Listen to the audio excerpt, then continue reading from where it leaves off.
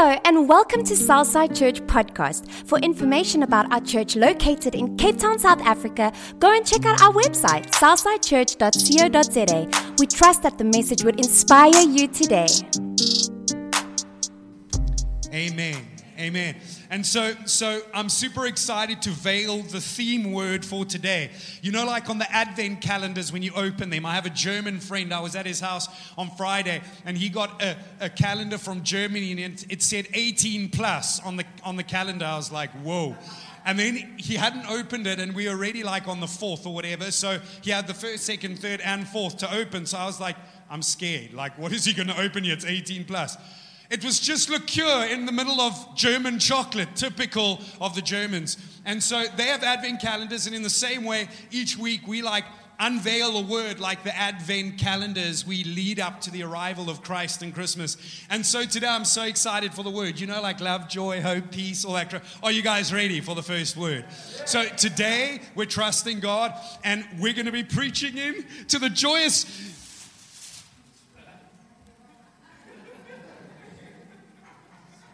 Oh, okay. That thing. So for those that can't see on the Advent here because our screens aren't working, the word is despair. I'm like, come on, like jolly Christmas, like you open the Advent chocolate, like the word is despair. The reality is none of us expected that, did we? But then again, we didn't expect much of what ended up being our experience in this last year. And for many people, Christmas this year is weird. For many people, where there was joy and hope and love and all these pretty words, they're actually more realistically experiencing things like despair. And despair means a complete loss of hope and joy. For many of us going into Christmas, there is a lot of loss this year. There's a lack of the joy we may have experienced last year. There might be the anxious tension as we hold on to hope for a better year in 2021. And so, for you and I, even though we're trying to embrace the Christmas spirit, it's underlined by these feelings of uncertainty and fear. I know there are people this year that will have that one seat empty at the dinner table. The people which usually would have now had a bonus and felt confident about the Christmas season, and this year they've had to tell the kids it's going to be very different. There is despair. Now, I don't know how many of you enjoy rugby, okay? I love my rugby, and I'm a violent parent at the school. I like lose my salvation. It's terrible. I'm like, Joe, low and hard, and then I see, praise the Lord, brother. Turn the other cheek, you know what I mean? I don't know if any of you have ever watched the documentary Chasing the Sun. I cried. Yeah, I cried. I was like crying and all emotional watching Chasing the Sun. And it took me back to my memory of the World Cup, South Africa versus England. And in that moment, in the last few minutes, I was feeling a sense of despair watching South Africa versus England because I still knew there was the potential that we could lose. You know, we were the underdogs the whole time. And I was sitting on the edge of my seat in those last 5 minutes, nervous and anxious. And I'm sitting there watching and kind of there are these tense moments. And then in the middle of all of this, my father-in-law comes strolling, relaxed and content down the passage to stand at the edge of the lounge and watch us in a panic, in the despair of waiting for the final moments, kind of in this fear. And it's weird because I'm standing there and I'm like, why does he have a flipping smirk on his face? Why does he look so relaxed and full of joy when I'm in the midst of despair and anxiety over whether we're going to win? Well, the answer was that he was watching the broadcast of the game that was a few minutes ahead of the broadcast I was watching, streamed on DSTV from a friend's house. And the reason that he could sit in that scenario with a sense of peace and joy was because he knew how the story ended. It's like, hey, I'm all good, like, yeah, it's tense for you waiting there, but I'm all good because I know how the story ends. While I was enduring the final moments of the game, almost feeling unable to watch, he had this joy while I felt despair. The end of the game was already set before him. He already knew. It's already set before me. I know exactly how this ends. Now, I want us to take that principle into a more serious space. Because in the New Testament book of Hebrews, chapter 12, verse 2, the word joy is used in the midst of Jesus enduring a period of what seemed to be despair. It tells us in Hebrews 12, verse 2, that you should turn off your cell phones in church. Whoever had their cell phone on, we're having a joke with you. We love you. Hebrews 12 verse 2 says this. It says, looking unto Jesus, the author and the finisher of our faith, who for the joy that was set before him endured the cross, despising the shame, and is set down at the right hand of the throne of God. So here we see Jesus in the despair and the suffering that was about to come with the cross. Yet it speaks about joy in the same place. And here's the interesting thing. It was the coming joy that allowed Jesus to endure his present pain. He knew how the story would end. The ending was set before him, in which there was a deliverance waiting on the other side of his despair. You see, joy can exist ahead of us without having to be around us. If you're a follower of Jesus, there can be a joy that exists before your life while there's no joy around you. And that is why in the Old Testament book of Nehemiah chapter 8 verse 10, we read that famous portion of scripture that says, the joy of the Lord is my strength. That's why. Because as a follower of Jesus, just because there's no joy around me doesn't mean there's not joy set before me. Therefore, it might be the joy set before me that gives me the power to endure the suffering in my presence. And that is why the joy of the Lord can be your strength. The context of that scripture is from Nehemiah, in which Nehemiah was leading the people in the process of restoring the walls of Jerusalem after they had been in ruins for many years. The enemy was coming against their work at this point in time, and they needed to endure through it. The joy of the finished work of the wall before them gave them strength to endure when the enemy was present around them. And that's why he said, the joy of the Lord is my strength. It wasn't because they weren't in a place of despair at Christmas time. It was because in the midst of it, the joy of the Lord went before them, and that gave them the strength to pursue and push through. The joy of the Lord is required to walk the road of restoration, because in order to access the resurrection power, we all need to endure the suffering of the cross. The joy of the Lord is required for you and I to walk the road to restoration. We need the joy of the Lord to be our strength in order to endure that road toward restoration. Because in order to access the resurrection power we seek, it always requires enduring the suffering of the cross. That is a kingdom principle, and it's truth of the human experience.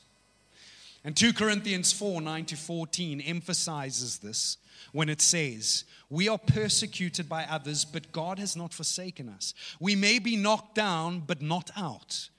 We continually share in the death of Jesus in our own bodies, the process of the cross, so that the resurrection life of Jesus will be revealed through our humanity. We consider living to mean that we are constantly being handed over to death for Jesus' sake, so that the life of Jesus will be revealed through our humanity. So then, death is at work in us. Despair is a reality of our human experience. Death is at work in us. Welcome to the human experience. But it releases life in you.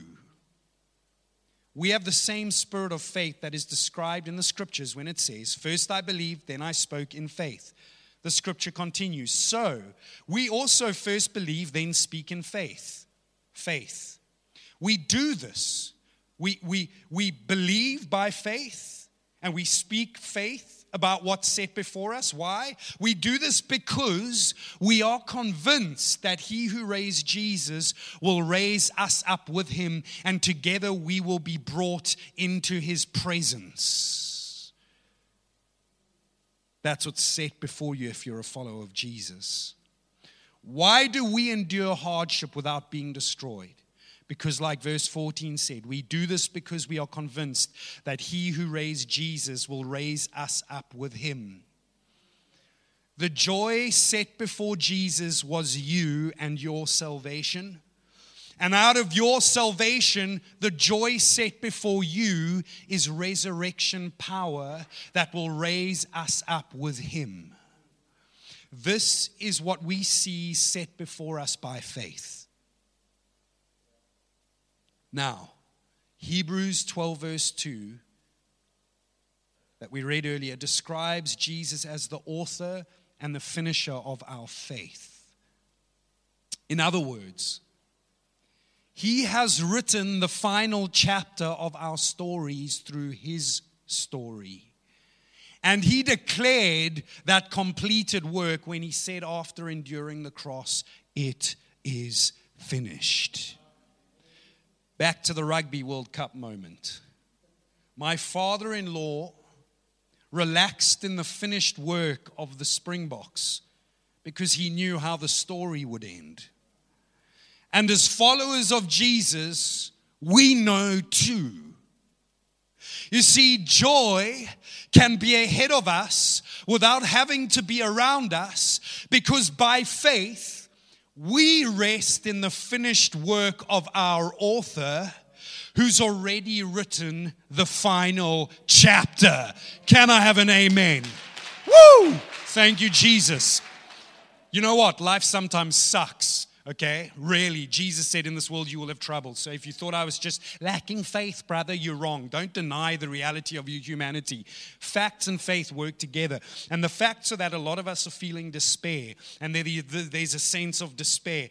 Yet the joy can be ahead of us without having to be around us, because by faith we rest in the finished work of our author who's already written the final chapter. I walk down the corridor of my despair and stand at the corner, and in the middle of the struggle I have this kind of little smirk. Do you know what I mean? I'm like in despair, things are quite difficult, but I'm okay. Like my father-in-law can smirk a little bit, because at the end of the day, even if I'm in the presence of struggle and despair, I know that the story ends with my deliverance. And if the joy is set before me, I can endure the suffering of my present. That is what true joy means in Christ. So when we hear these messages, choose joy, well, give it a bash and tell me how it goes. You'll beat yourself up, or you will fake it to make it. No, I'm full of joy, brother. You go home and you feel like killing yourself. Well, no, I don't feel suffering. I'm not depressed. I'm full of joy, brother. Or what if the joy is not about what's around you, but what's set before you by Christ? Therefore, because that is our truth, 1 Peter chapter 4, verse 12 to 13 in the New Testament speaks to us and says, Beloved, do not be surprised at the fiery ordeal which is taking place to test you. That is, to test the quality of your faith, as though something strange or unusual were happening to you. Yo, God, life is so hard. Why, Lord? Why, Lord? I thought you were going to bless me. Beloved, do not be surprised at the fiery ordeal which is taking place to test you, as though something strange or unusual were happening to you. But insofar as you are sharing Christ's sufferings, keep on rejoicing, so that when his glory is revealed, you may rejoice with great joy. You can rejoice Because there's joy set before you even when it's not around you. Because you know how the story ends. And so as followers of Jesus, we are called to live with the end in mind. That's how we're supposed to be living. With the end in mind. We know how the story ends. The joy set before us by Jesus.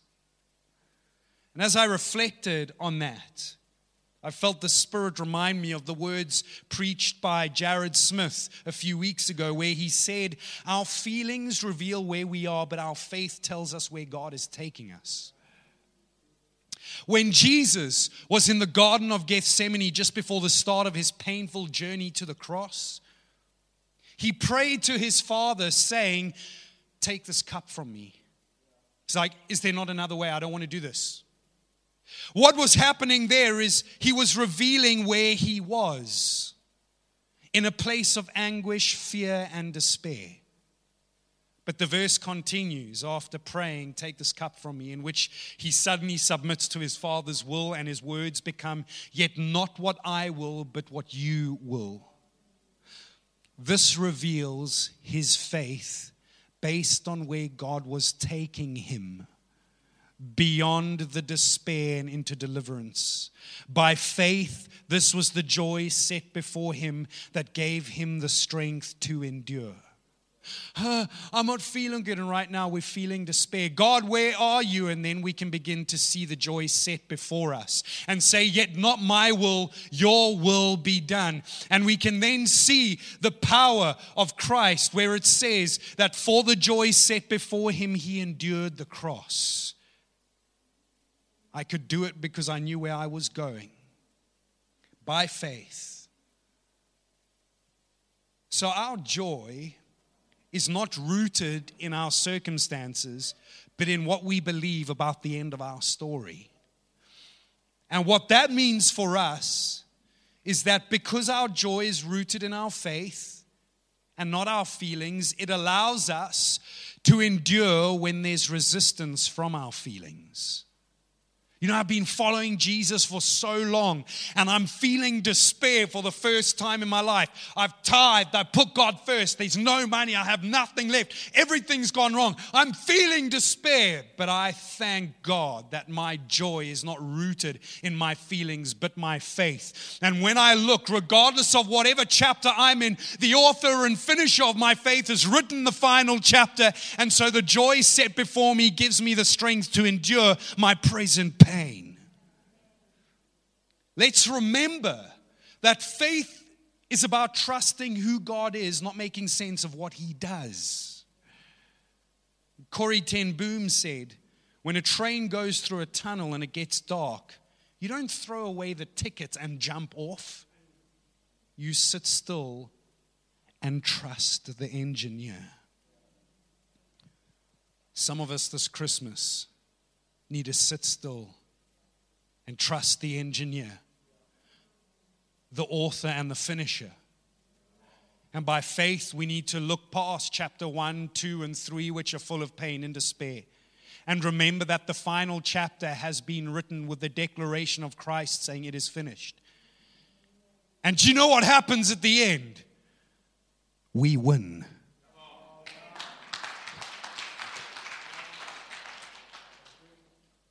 So trusting God to experience true joy is so important.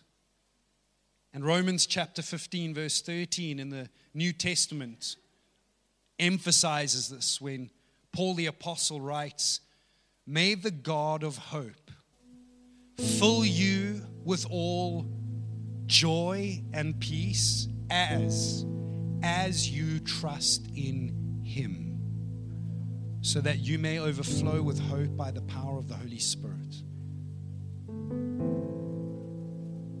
This would have come up on the screen, and I would have paused for a moment because you would have all taken your phones out to take screenshots. But I pray this gets burnt into your heart. Our faith in our finish through Christ should give us the strength to endure with the expectation of our coming joy.